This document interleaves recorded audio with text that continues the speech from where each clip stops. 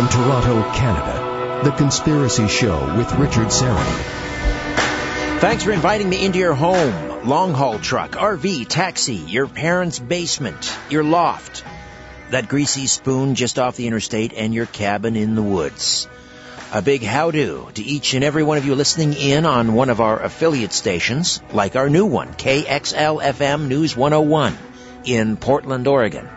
Hi to those of you who listen on the Conspiracy Show app. Hi to all of you who listen in on the YouTube channel, Strange Planet. However, and wherever you're listening, I bid thee the warmest of welcomes, and I thank you for your fine company. Lisa Peace is here, the author of A Lie Too Big to Fail, which asserts the idea that a government can never investigate itself in a crime of this magnitude. We're talking about the assassination of Robert F. Kennedy. Was the convicted Sirhan Sirhan a willing participant, or was he a mind-controlled assassin? And it's fallen to independent researchers like Lisa to lay out the evidence in a clear and concise manner, allowing readers to form their theories about this event. And her book, A Lie Too Big to Fail, the real history of the assassination of Robert F. Kennedy, is already being heralded as a magnum opus, perhaps the definitive work on the assassination. I want to pick up on, before the break, we were talking about the ballistics, and you mentioned the Goldstein bullet, and I want to just revisit that because I think we need to spend a little bit more time on that. The Goldstein bullet are really important because the police clearly switched the bullets, meaning there was a reinvestigation in 1975 of just the ballistics, because by 1975 there was so much evidence that a second gun had been fired that Paul Schrade sued the county. CBS joined the lawsuit, and Judge Wenke appointed a panel of, 9 experts or 7. Oh my God, I'd have to go count now. They appointed a panel of experts, ballistics experts, to look at the bullets and figure out if they were fired from 2 guns or 1 gun. That was basically what they were asked to do. And so what they did is they, looked at the bullets, and they looked at this photomicrograph that Wolfer made at that weird, after a 5-hour gap in his record late at night when no one was in the lab. And they said, wow, he's trying to fool us. He tells us this is the Kennedy neck bullet and a test bullet from Sirhan's gun, but it's not. It's a picture of the Kennedy bullet and the Ira Goldstein bullet. And so they're like, wow, the police lied. They tried to flip one by. And what the panel found was, although they could not match any of the bullets provided that were victim bullets, they couldn't match any of those to Sirhan's gun, but they could at least match 3 of them to each other. And therefore they said, we only have evidence that 1 gun was used. And then, of course, that became the only 1 gun was used, which isn't really what they said. It's like, we can't prove a second gun was used because the 3 bullets we were able to compare all matched each other. What the panel didn't do, though, they actually made an inventory of all the markings on all the bullets. What they never did, however, is go back to the LAPD's log to see if those were the same bullets, because the Goldstein bullet should have had an X on it. And in fact, it had no marking at all, so they put a 6 on the base where the X would have been if it was the real bullet. With the Kennedy bullet, it's even more dramatic. The end of a bullet, a .22 bullet, is smaller than a pencil. So look at a pencil eraser and imagine something a little smaller, and then try and imagine 4, characters on it, TN31. You can be pretty sure that TN was on top of the 31. Well, that was what Thomas Noguchi put, the last 2 digits of the autopsy, and he verified that at the grand jury under oath. He said, yes, this is a bullet. These are the marks I put on TN31. So we know those were the original marking on that bullet. Well, when the panel gets it in 75, the markings are instead now DWTN. And again, it can't be DWTN31 because Thomas Noguchi didn't leave room for DN. Right. There's no way. Like I said, it's so tiny you can only get 4 characters on it. Well, if they can't match any of the bullets to Sirhan's gun. I mean, if you can't match the bullets. But that makes sense. If he was firing blanks, then of course you can't match any of the bullets because he didn't fire any bullets. No, but my point is, if they can't match, how can they convict? Well, again, you read my book because the trial was all full of those kinds of shenanigans. And at that point in time, no one knew what the police were doing. And again, his lawyers assumed he was guilty. They didn't do any kind of investigation. You should hear Munir go off on that sometime about how shoddily the lawyers, they just they were so rude to the family. They were so mean to them and just assumed he was guilty and didn't lift a finger to help. And they were all about the money, if they could get any money from the book deal, because Robert Blair Kaiser had promised the defense team some of the money from his book deal if they let him be part of the defense team. And then years later, Robert Blair Kaiser is working in the DA's office and making fun of the buffs. You know, it's like, so who are these people? It's well, like, that's the question. Who was Grant Cooper, for example? Because I'm not sure. Well, and Grant Cooper, at the time of the trial, had, you know, been a famous attorney here for decades in Los Angeles, and ironically had even written an article about getting somebody off because, you know, he had confessed to a crime he hadn't committed. And that's what people say, too. It's like, well, Sirhan confessed, so obviously he did it. Well, he confessed because he was told to confess, but also he confessed in court as a joke because he felt the trial was a mockery. And he's like, yeah, I killed Kennedy with 20 years malice aforethought. Well, he's only 24. So he's like saying, stop bringing up my childhood and the trauma from my childhood. You know, what I did as a 4-year-old didn't affect me in the pantry. That's what he was saying. But it was misrepresented as, oh, Sirhan confessed. Everybody runs to the phones and calls. And it wasn't that at all. It was a completely exasperated outburst. And I explained that in the book. But Grant Cooper was himself under threat of indictment because in a previous case, the Friars Club card cheating scandal that involved Johnny Roselli, the man the CIA had tipped to kill Castro, through Robert Mayhew, who was then running the Howard Hughes empire. And Robert Mayhew makes a big appearance in my book for reasons I'll let the readers figure out. Okay. But Mayhew connects to literally everybody in the case. Mayhew was friends with the sheriff, Sheriff Pitchess. In fact, it was the sheriff's men who were in the pantry before the LAPD got there. And it was the sheriff's men who took bullets out of the wall and then evidently disappeared them because we never found them again. And Mayhew and Roselli may have worked together to set up Cooper, and that's actually something I didn't even have time to go into in my book because the book was already so long, but I actually kind of tracked that down. It looks like Cooper was set up. And then I was trying to find out, was he set up before the trial before they knew he was going to be Sirhan's lawyer or after, and I believe it was after, but again, it was getting so convoluted, I cut it back from the book. But the point here is that Cooper was under threat of this, of being jailed.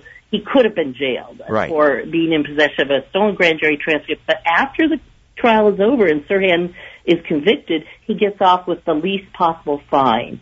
And as I note at the end of my trial chapter, everybody involved in the cover-up got promoted. Literally, everybody got a better position, more money, a private security firm. Everybody got their reward. Even the judge had something at stake. And again, I'll leave people to read the book to figure out what they had possibly hanging over the judge's head.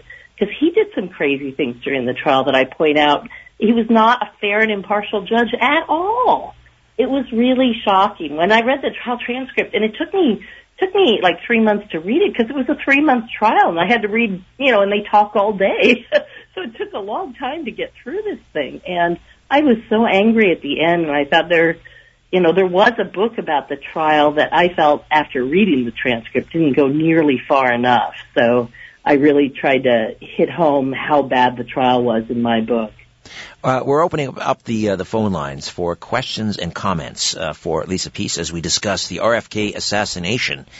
And the numbers are 416-360-0740. That's in the Greater Toronto area. 416-360-0740. And toll free from out of town and just about anywhere. 1-866-740-4740. Again, 1-866-740-4740. Who else was arrested immediately? I mean, someone saw somebody going out in handcuffs besides Sirhan. Yeah, that was Michael Wayne was apprehended immediately.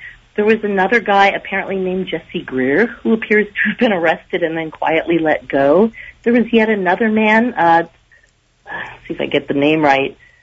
Frazier was the last name. I want to say Terry Lee Frazier, but for some reason that's sounding wrong to me right now. And again, look in my book for the actual name. But in his case, I really don't think he was involved. I think Wayne was very much involved. And Wayne was lying to people all over the hotel and saying things that were provably not true, claiming to know people he really didn't know.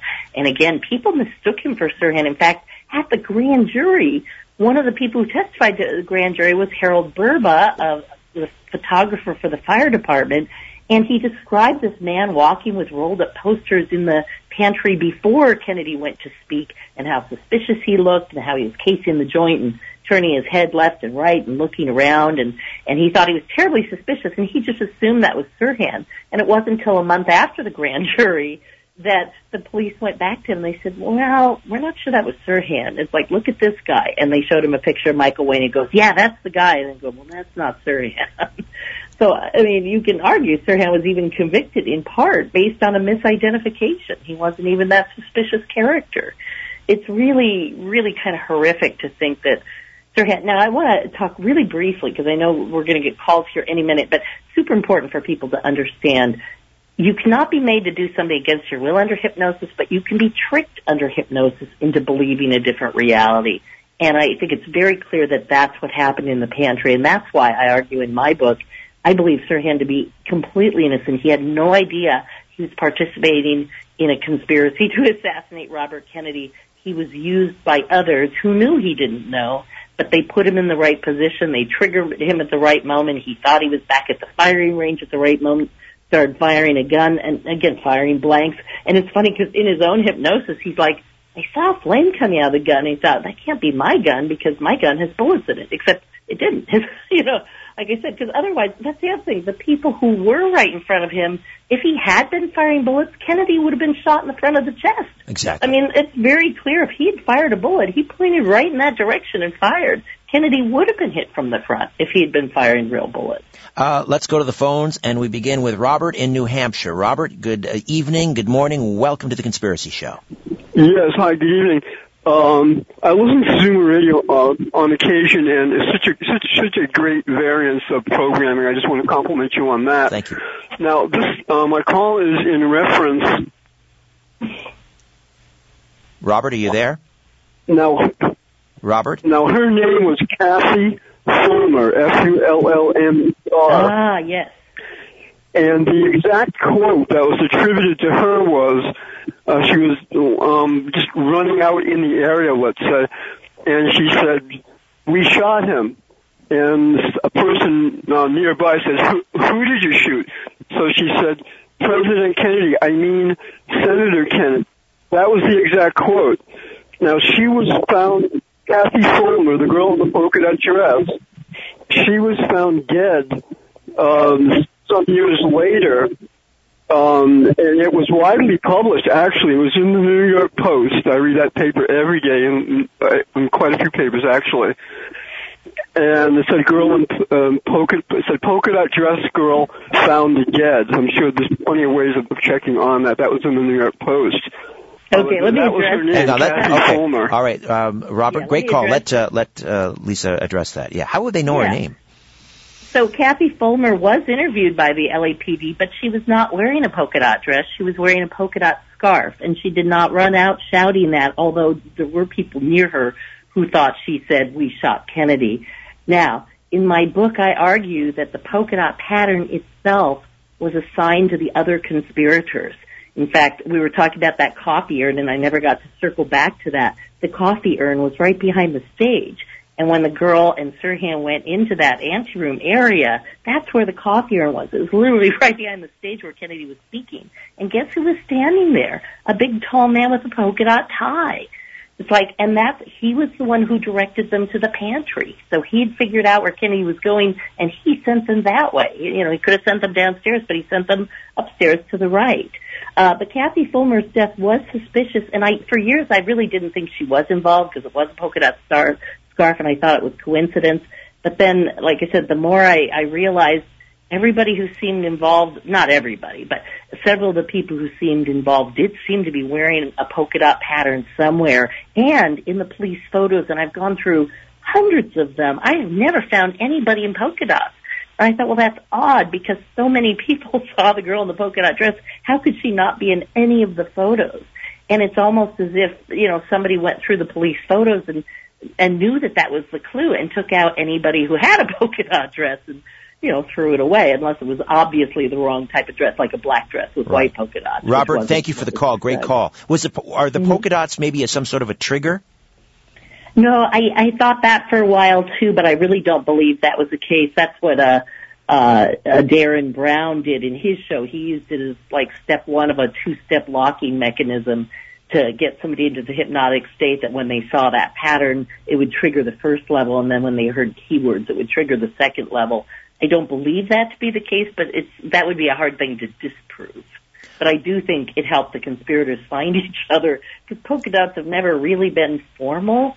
It's more of an informal, fun, funky pattern. And as I understand it, political events today are very casual. People show up in jeans and T-shirts. But back in that time, it was the Kennedy Victory Party, and everybody was dressed to the nines. This is what I heard from one of the people who was there. She's like, you don't understand. These people really stuck out. Sure, I was in jeans. You just didn't wear that to those kind of political events. And the girl's dress was kind of, like a kitchen dress. It wasn't like a really pretty, fancy dress. All right, let's go to the phones. That's why they were suspicious. Let's go back to the phones. Mike is in Mississauga this morning. Mike, welcome to the Conspiracy Show. Hey, thanks for taking my call. Good show as usual, Richard. Thank you. I have two questions for you. Wasn't there any, film footage of all this happening? And wouldn't the film footage, couldn't there be people identified? And my second question is, how was Sirhan chosen to be this patsy? How did they find him? Why was he chosen? Great question, right. Mike. Thank you. Two good questions and two long answers that I'll try and keep short. Let me do the second question first, because I've already forgot the first one. But Sirhan appears to have been chosen in part. He might have been identified because he worked at the racetrack where Desi Arnaz owned some horses. Desi Arnaz was an anti-Castro Cuban who even had ties to the CIA. There were mob people working there. There was kind of a criminal element in that circle that any one of them could have tagged Sirhan. There was also a naval surface weapons research facility there, and I talk about the Navy's own mind control experiments because they had some pretty extensive stuff going on. And it's possible that when he got injured and he went to the hospital, one of the doctors might have been a Navy doctor who goes, good subject for us. Also, back in Pasadena when he was in school, he was studying, here he is, a guy who speaks Arabic and English. He's studying Chinese, Russian, and German. Now, if you wanted somebody who spoke all the major spy languages of the world, that would pretty much cover it. And he wanted to be an international diplomat. So again, he might have been tagged even before the horse racing stuff. But it does seem like after the injury, his family noted, first of all, he was missing for 2 weeks, that no one could account for where he went. And then when he came back, he seemed, for the first time in his life, kind of surly because he had never been like that and he didn't understand what had happened. So that's that. Now, the first question was, do you remember? Was there any film? Was anyone filming anything? Right. There's lots of audio tape. Right. There's audio tape, but the reason they wanted to stage the assassination right after he spoke is that is the moment when all the cameras go off. Because the cameras were on Kennedy every minute until the acceptance speech. After the acceptance speech, all the cameras went off. And although they were following him, because he was headed towards the media room where he was going to answer the printed press, but the cameras were off. They were done for the night. And they did turn back on after they realized shooting had started, but by then the shots had been fired. So there isn't footage of the actual shooting. There's footage of the immediate aftermath. And in my book, I also talk about it wasn't just two people firing 8 bullets and 7 bullets each or something. It was like, 3, 4, 5 people shooting 2 bullets each and running immediately from the room. And that accounts for why it sounded like an explosion or firecrackers, and no one could be sure how many shots were fired because so many were fired at once. And then people ran out before anybody even could process that a shooting was in place. And so they were long gone by the time the cameramen came to their senses, got out of that immediate moment of shock and turned on the cameras. By then they were all gone. You know what stands out to me is this was not. If this was a highly planned military operation, there are just so many, no pun intended, so many holes in this thing that a good lawyer at the time should have been able to get Sirhan off.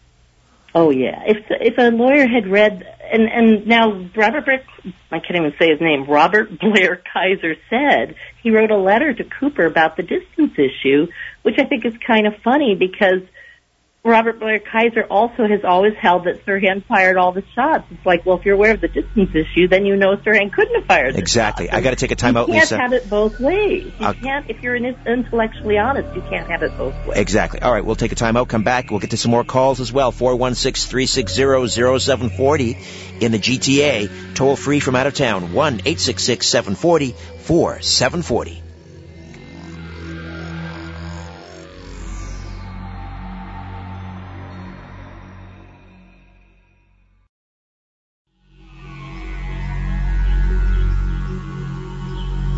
The truth will set you free, but first, it will really tick you off. You're listening to The Conspiracy Show with Richard Sarrett from Zoomer Radio. All right, welcome back. Lisa Peace is with us, extraordinary author, researcher, and her book, A Lie Too Big to Fail, The Real History of the Assassination of Robert F. Kennedy, being hailed as a magnum opus. And Lisa, a colleague of James DiEugenio, who has been on this program many, many times, a good friend of the program. Repeat. What is the announcement that was made earlier regarding the Truth and Reconciliation Committee? Just give us that once again for those joining us late. So last night, the members of the Kennedy family and the King family, in a historic first, called for reopening of the investigations of the assassinations of the 60s. Specifically, the President Kennedy, Malcolm X, Martin Luther King, and Robert Kennedy. And it's the first time either of the families have called for investigating anything but their own family's investigation, if you will. And frankly, it's completely historic. I've had people come up to me and said, but if these were conspiracies, surely members of the family would have spoken out. I'm like, they have! No one is hearing them. And, so that's the problem. So now they're calling for a Truth and Reconciliation Committee, a public inquiry where we can subpoena the last living witnesses and get some additional data. We're pressing for Congress to ask for the oversight of the JFK Act, because the agencies that were supposed to release all their records have not. And there's been no punishment for not meeting their deadlines. And, a democracy is only as good as its laws. So it's really important that we enforce the laws we have, or what's the point? So a lot of stuff is in this. It's actually going to be a year-long campaign. So this is the opening salvo. There will be a petition site where people can sign and say, I support this. We're going to be lobbying Congress all year on this point to reopen these cases. And again, we want to take witness testimony before people die. There are people who still have information that's never really been officially taken for the record. So this is an important moment in our history, and we could save history or lose history, and I hope we can save it. Let's say hi to William in Toronto. William, welcome to the Conspiracy Show. Yes, thank you for having me. I just want to say, Bobby Kennedy, he announced that he was going to challenge Lyndon Johnson for the Democratic nomination for the presidency in '68 before, about 10 days or 2 weeks prior to Johnson bowing out of the race. You remember he made that famous speech. And he I said, will not seek, nor will I accept the nomination. Yes, Now, what I'm thinking, and I've always believed this, I'm not saying Johnson was behind RFK's assassination, but he was an astute enough politician to realize that if this pit bull kid runs for president, there will be people who won't want him to be president under any circumstances. And that's what prompted him to bow out, because if he hadn't bowed out and things had been, Bobby Kennedy had been assassinated in June and Johnson was still in the race, people would say Johnson became president only because of the death of two Kennedys, right? And he remains president only because of the death of RFK. Interesting point. Great thought. What are your thoughts, Lisa? I've heard that sentiment expressed, and I have a slightly different take on it. I think he knew he couldn't win. I think he saw that his support for the Vietnam War was his albatross around his neck, and he couldn't not support the war because he figured he'd end up just like JFK, but he figured his support of the war would be enough to split the party, and he knew it was important to defeat Nixon, and once he saw that he probably could not win, or could not win with the majority, he bowed out after Bobby got in, because I think he knew, too, that Bobby would win. Well, let's not forget Eugene McCarthy. Wasn't it McCarthy that beat Johnson in the New Hampshire primary? Yes, and McCarthy also beat Bobby Kennedy in Oregon, and they went toe-to-toe over their dogs at the time. Yeah, people forget Kennedy was no shoo-in for the nomination. Right, but he kind of was, because the delegates, the big state delegates were going for Kennedy. You know, it was like Bernie versus Hillary. Sadly, sadly in my opinion, because I was a Bernie supporter, but, you know, she got more delegates. So it didn't matter if Bernie had more popular support or more energy or whatever, she got the delegates in the same way the Kennedys were going to get the delegates. And it didn't matter. And in those days, the primaries were even more of a show trial than they are now. I mean, now they actually count for a little bit more, but in those days, really the primaries didn't matter. It was about what happened at the convention and the horse trading, and there were still a lot of Kennedy loyalists at that point. Let's say hello to Gary in Toledo, Ohio. Gary, good evening, good morning, welcome to the Conspiracy Show. Yes, hi, good evening. Hey, just a quick question about the role of Roosevelt Grier in the assassination. I remember vividly that he was interviewed and had put his thumb in the trigger of the gun to jam it, and being told to break the person's thumb and other things relative to that. It provided such credibility to the one gun killer, one person killer, because of his popularity as a celebrity. Was he part of the plot? Oh no, and the same with Rafer. Both of them, again, and Rafer made it more clear in his testimony. He said, I saw this guy firing a gun, so I didn't look around to see if anybody else was firing. I wanted to focus on the gun I saw. And the same with Rosie. I mean, both of them thought this was the only shooter, because again, in the moment, when you see one person firing a gun, you don't look around to see if there are others. You just don't. You want to make sure you're safe and then that the people you love are safe. And for them, that was Robert Kennedy. And so they grabbed the guy and they forced his arm away from the crowd. And that's the other thing. Where they were pointing Sirhan's arm, there should have been holes in the wall, like in the back, what would that be, the northwest corner, because that's where they shoved his arm. And there are no holes there either. So they were all fooled. They were all fooled. They really didn't know what they were seeing because it was carefully planned, well-staged magic act. All right. Thank you, Gary, in Toledo, for that. I mentioned, rarely a trial, change the parade route. The other one is that often occurs is the gunman is taken out. Oswald, of course, which leads me to, the confusion as to why Sirhan, the patsy, was allowed to live. Why is he still languishing in prison?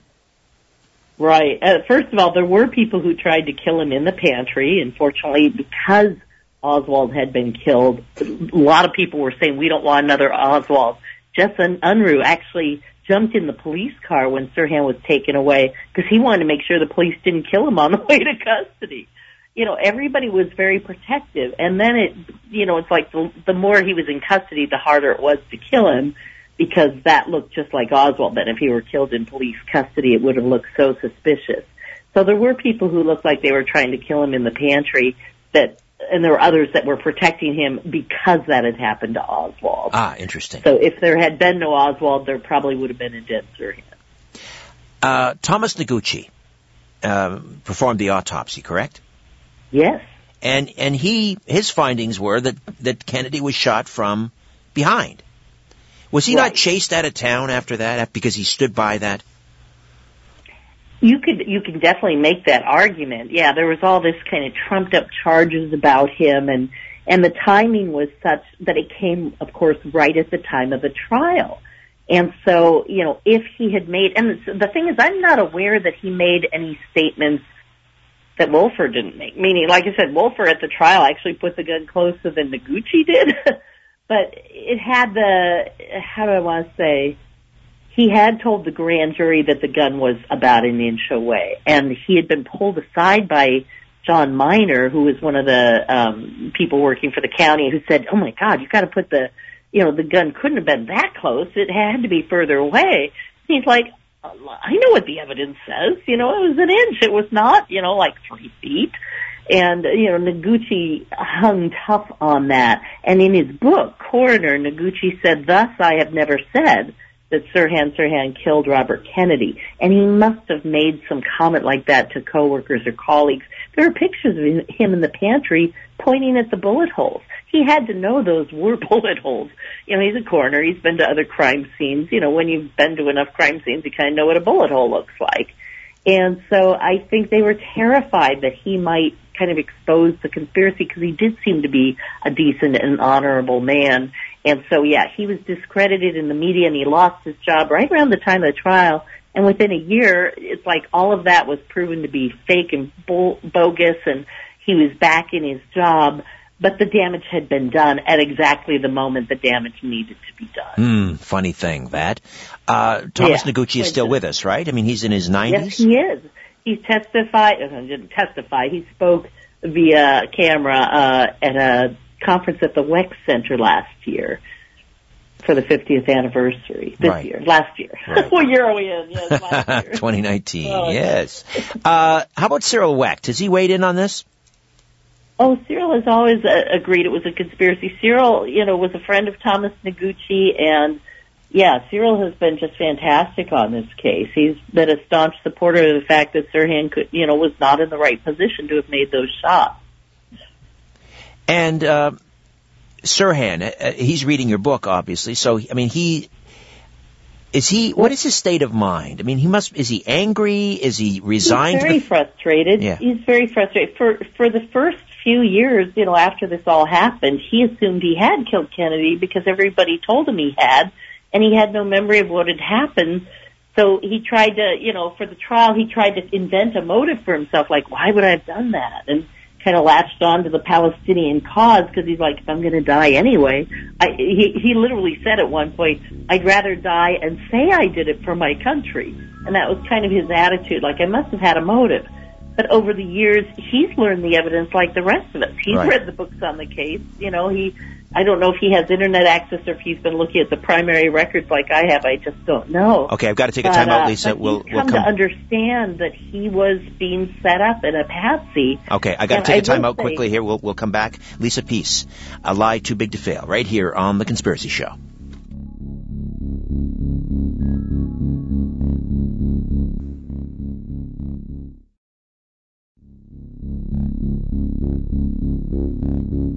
Shaking the world and seeing what falls. This is The Conspiracy Show with Richard Sarrett. Welcome back as we continue to delve into the RFK assassination.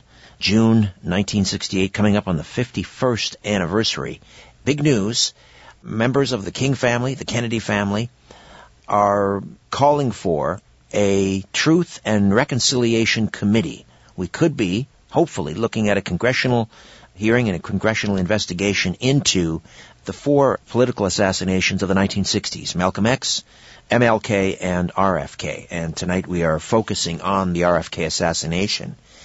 Let me just ask you before we get back to the phones, and that is your thoughts on this Truth and Reconciliation Committee and the thoughts of the members of the King and Kennedy family. Are they confident that you could get a new congressional investigation into this? Well, one can always hope, and it is not an election year, and that's pretty much the only time you can get anything done is in the off years. So if there was a year where it could happen, now would be the time to get that ball rolling. The nice thing about the call is that it doesn't rely on Congress. Like you said, if we start with a public inquiry, we might do a better job finding the truth ourselves. As I say in my book, I don't believe the government is ever capable of truly investigating itself. That said, the House Select Committee on Assassinations, although their conclusions were weak, the data was deep and rich, and people are still mining it and finding important data. And that's really what congressional investigations can do. If you ignore the report and you go right to the data, it's still a worthwhile exercise. I would just not count the report as being the truth on anything of significance. Usually the report is the cover story. By the way, one of the signers of that is Robert Blakey, who headed the House Select Committee on Assassinations investigation. And even he is saying we should have done better. The CIA lied to us. We need a new investigation. That's significant. What about a civil trial? Because William Francis Pepper conducted a civil trial on behalf of the King family. I mean, it wasn't covered the way it should have been. But that would generate a lot of press attention on the evidence. What about launching a civil trial? It's something to consider in the sense that I think Robert F. Kennedy Jr. may have legal standing to sue the city over the Sirhan trial, especially the falsification of evidence. There might be a legal opening there. I haven't discussed that in particular with him, but it does seem like that would be warranted given what has happened to the evidence in that case. And again, we have a nice long paper trail that proves that evidence was deliberately altered. And somebody said, well, doesn't that mean the police were in on it? Were the police in on it? I'm like, no, the police weren't in on it. But they have only Sirhan and an obvious conspiracy. What are they going to do? Go to the public and say, well, we caught one of them. Sorry, we didn't catch any of the others. And by the way, this guy wasn't the real shooter. They're not going to do that. They're going to say, hey, go back to sleep. We've got it all covered. This is the guy. This is the only guy. Go back to sleep, America. All is well. That's how the world works. No one wants to tell the public a bad story. The media doesn't want to tell that story. It doesn't sell. The police don't want to tell that story because it doesn't sell. They could lose their jobs if they're not, catching the right people. No one wants to admit that they utterly failed and screwed up, so they make up these cover stories. And that's literally why I called the book A Lie Too Big to Fail, because once you start with that one lie, that Sirhan alone killed Kennedy, then you have to keep lying and lying and lying and lying, and then you tell really egregious, obvious lies, obvious to anybody who's paying attention, to cover up that initial lie. It became a lie too big to fail. Bruce is in Etobicoke. Bruce, welcome to The Conspiracy Show. You're on the line with Lisa Peace. Yeah, I just had a question concerning his security detail. I mean, Robert Kennedy was a rich guy, and knowing what happened to his brother, you'd think that he would have had this extensive security detail, and if he did, is there a possibility that somebody in his security detail was compliant with this? He didn't have a large security detail. He was fatalistic about that. He kind of told people, look, if somebody's going to get me, there's going to get me. There's nothing we can do. He didn't trust the security people to protect him in any case, which was a good call because it was very likely a security guard who made some of the shots that, hit him. The security issue, it bothered Bobby because he just knew. He's like, if they're going to get me, they're going to get me, and no amount of security is going to make a difference. And maybe he was right, maybe he was wrong. Maybe if he'd had a private security force, they could have protected him. We'll never know. Thanks for the call, Bruce. What about J. Edgar Hoover's role in this and his role in ordering the destruction of evidence? Hoover didn't order the destruction of any evidence, just to be clear. That was the LAPD. The LAPD ordered the destruction of the evidence they had collected. After the trial was over, they burned the door frames. They burned 2,400 photographs in a hospital incinerator. That was the LAPD's call. Hoover was very curious about this, and I talk in my book about how the CIA was blackmailing Hoover at the time of the investigation. And Hoover had talked to one of the people who knew one of the people involved, and Hoover had said, yes, I know it was that guy's operation, but I'm powerless against the CIA. But Hoover was in a bind, and it's funny because in 1977, the city wrote the FBI because the FBI had photographed the pantry after the wood paneling of the door frames was pulled off and the posts of the doors were exposed with the bullet holes in them. And the FBI had photographed them and labeled them bullet holes, not possible or probable, just flat out bullet holes. Well, this really concerned the city, and they wrote in 1977, this is the tail end of all the investigations, Thomas Kranz was finishing up his special counsel, report to try and tie up all the loose ends of conspiracy, and this was one they couldn't tie up. So they wrote the FBI, and they said, you called these bullet holes, and if you had labeled them possible or probable bullet holes, we could all kind of go back to bed, but you didn't. And so if those were bullet holes, we should be looking for another shooter. Exactly. Lisa, I got to take another time out. Come back, finish up with Lisa Peace. A Lie Too Big to Fail. The real history of the assassination of Robert F. Kennedy. Stay with us.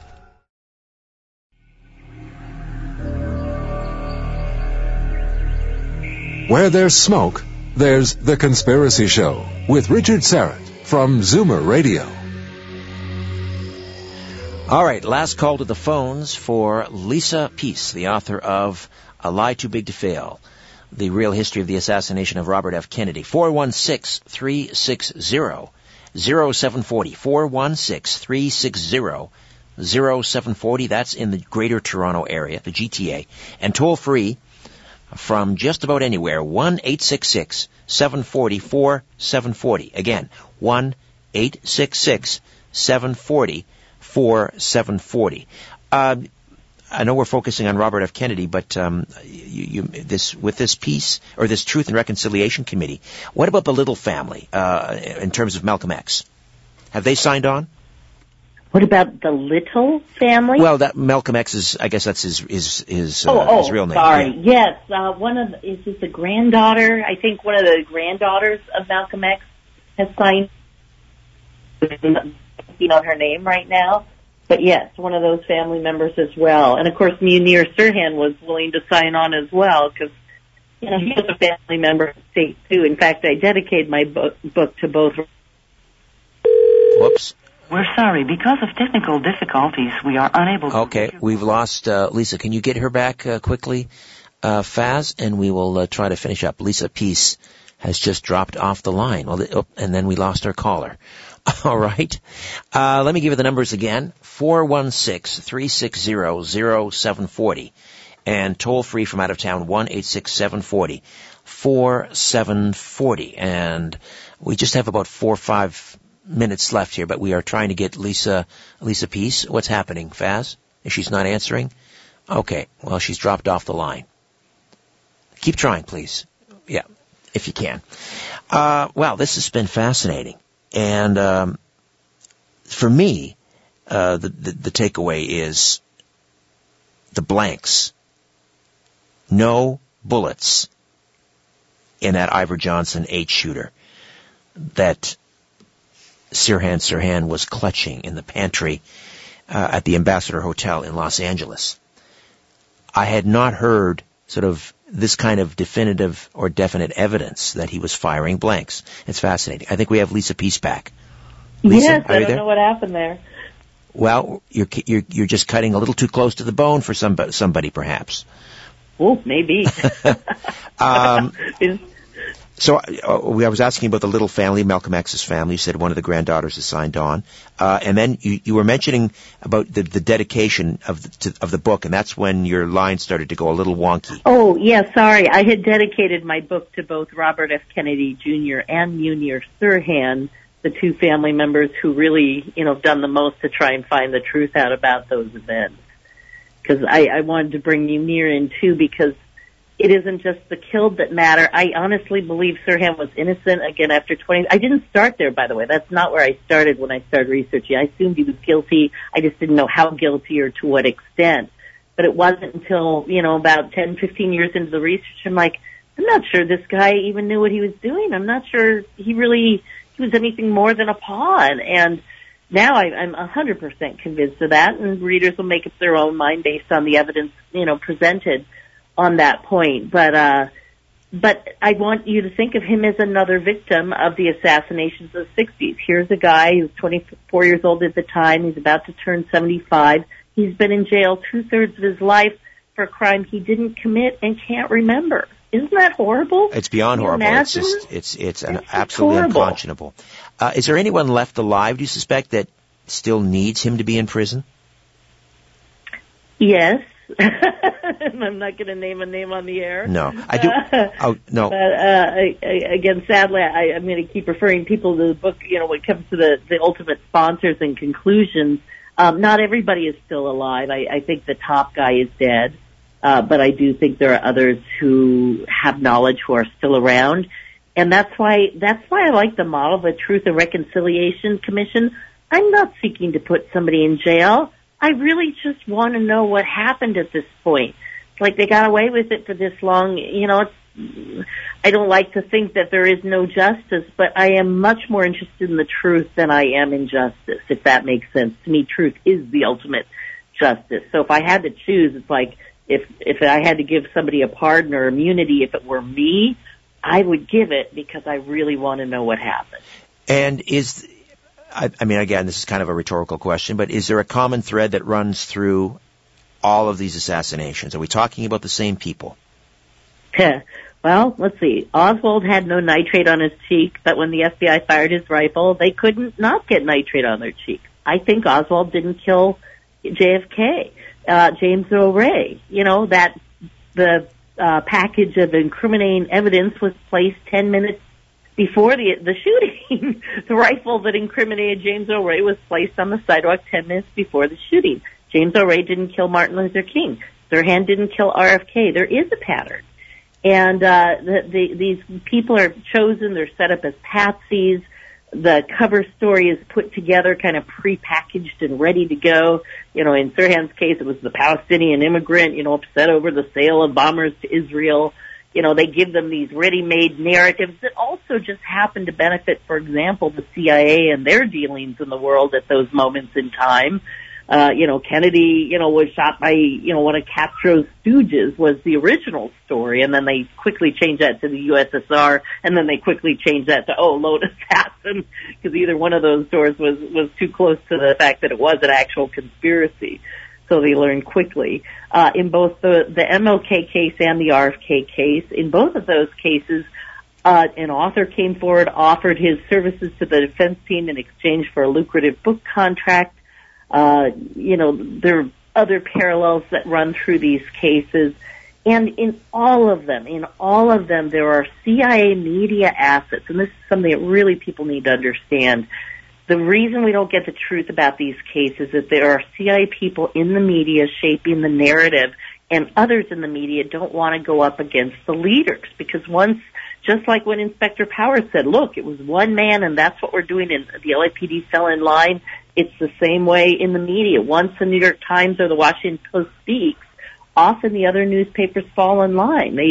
They're afraid to go against each other. That makes it look like no one knows what they're talking about. So, that's the story. We're going to all follow the same line. There's safety in numbers, as they say. There aren't a lot of brave, independent reporting outlets now, and there weren't a lot then, but it does seem like there were many more in the past. Now, with the media consolidation, there's 6 companies that own almost everything you see and hear in the media. Fortunately, now we have blogs, we have Twitter, we have, internet sources, and so the truth is seeping out through all these other sources. But I'm not holding my breath that I'm going to see a major story on this on ABC, CBS, NBC, CNN, Fox, MSNBC. They serve a different agenda. Well, I mean, what sort of mainstream media coverage are you getting with your book? How do I want to answer that? Because there is actually one mainstream outlet that's about to do a big story on it. So, but aside from that, 0. Absolutely 0 coverage. One has to ask, where is the intellectual curiosity? Yes. Well, and partly, again, it is a factor of time. Even good reporters, they have families. They have a day job. They don't have time to look into these. They don't have, and they have intellectual curiosity on a number of topics,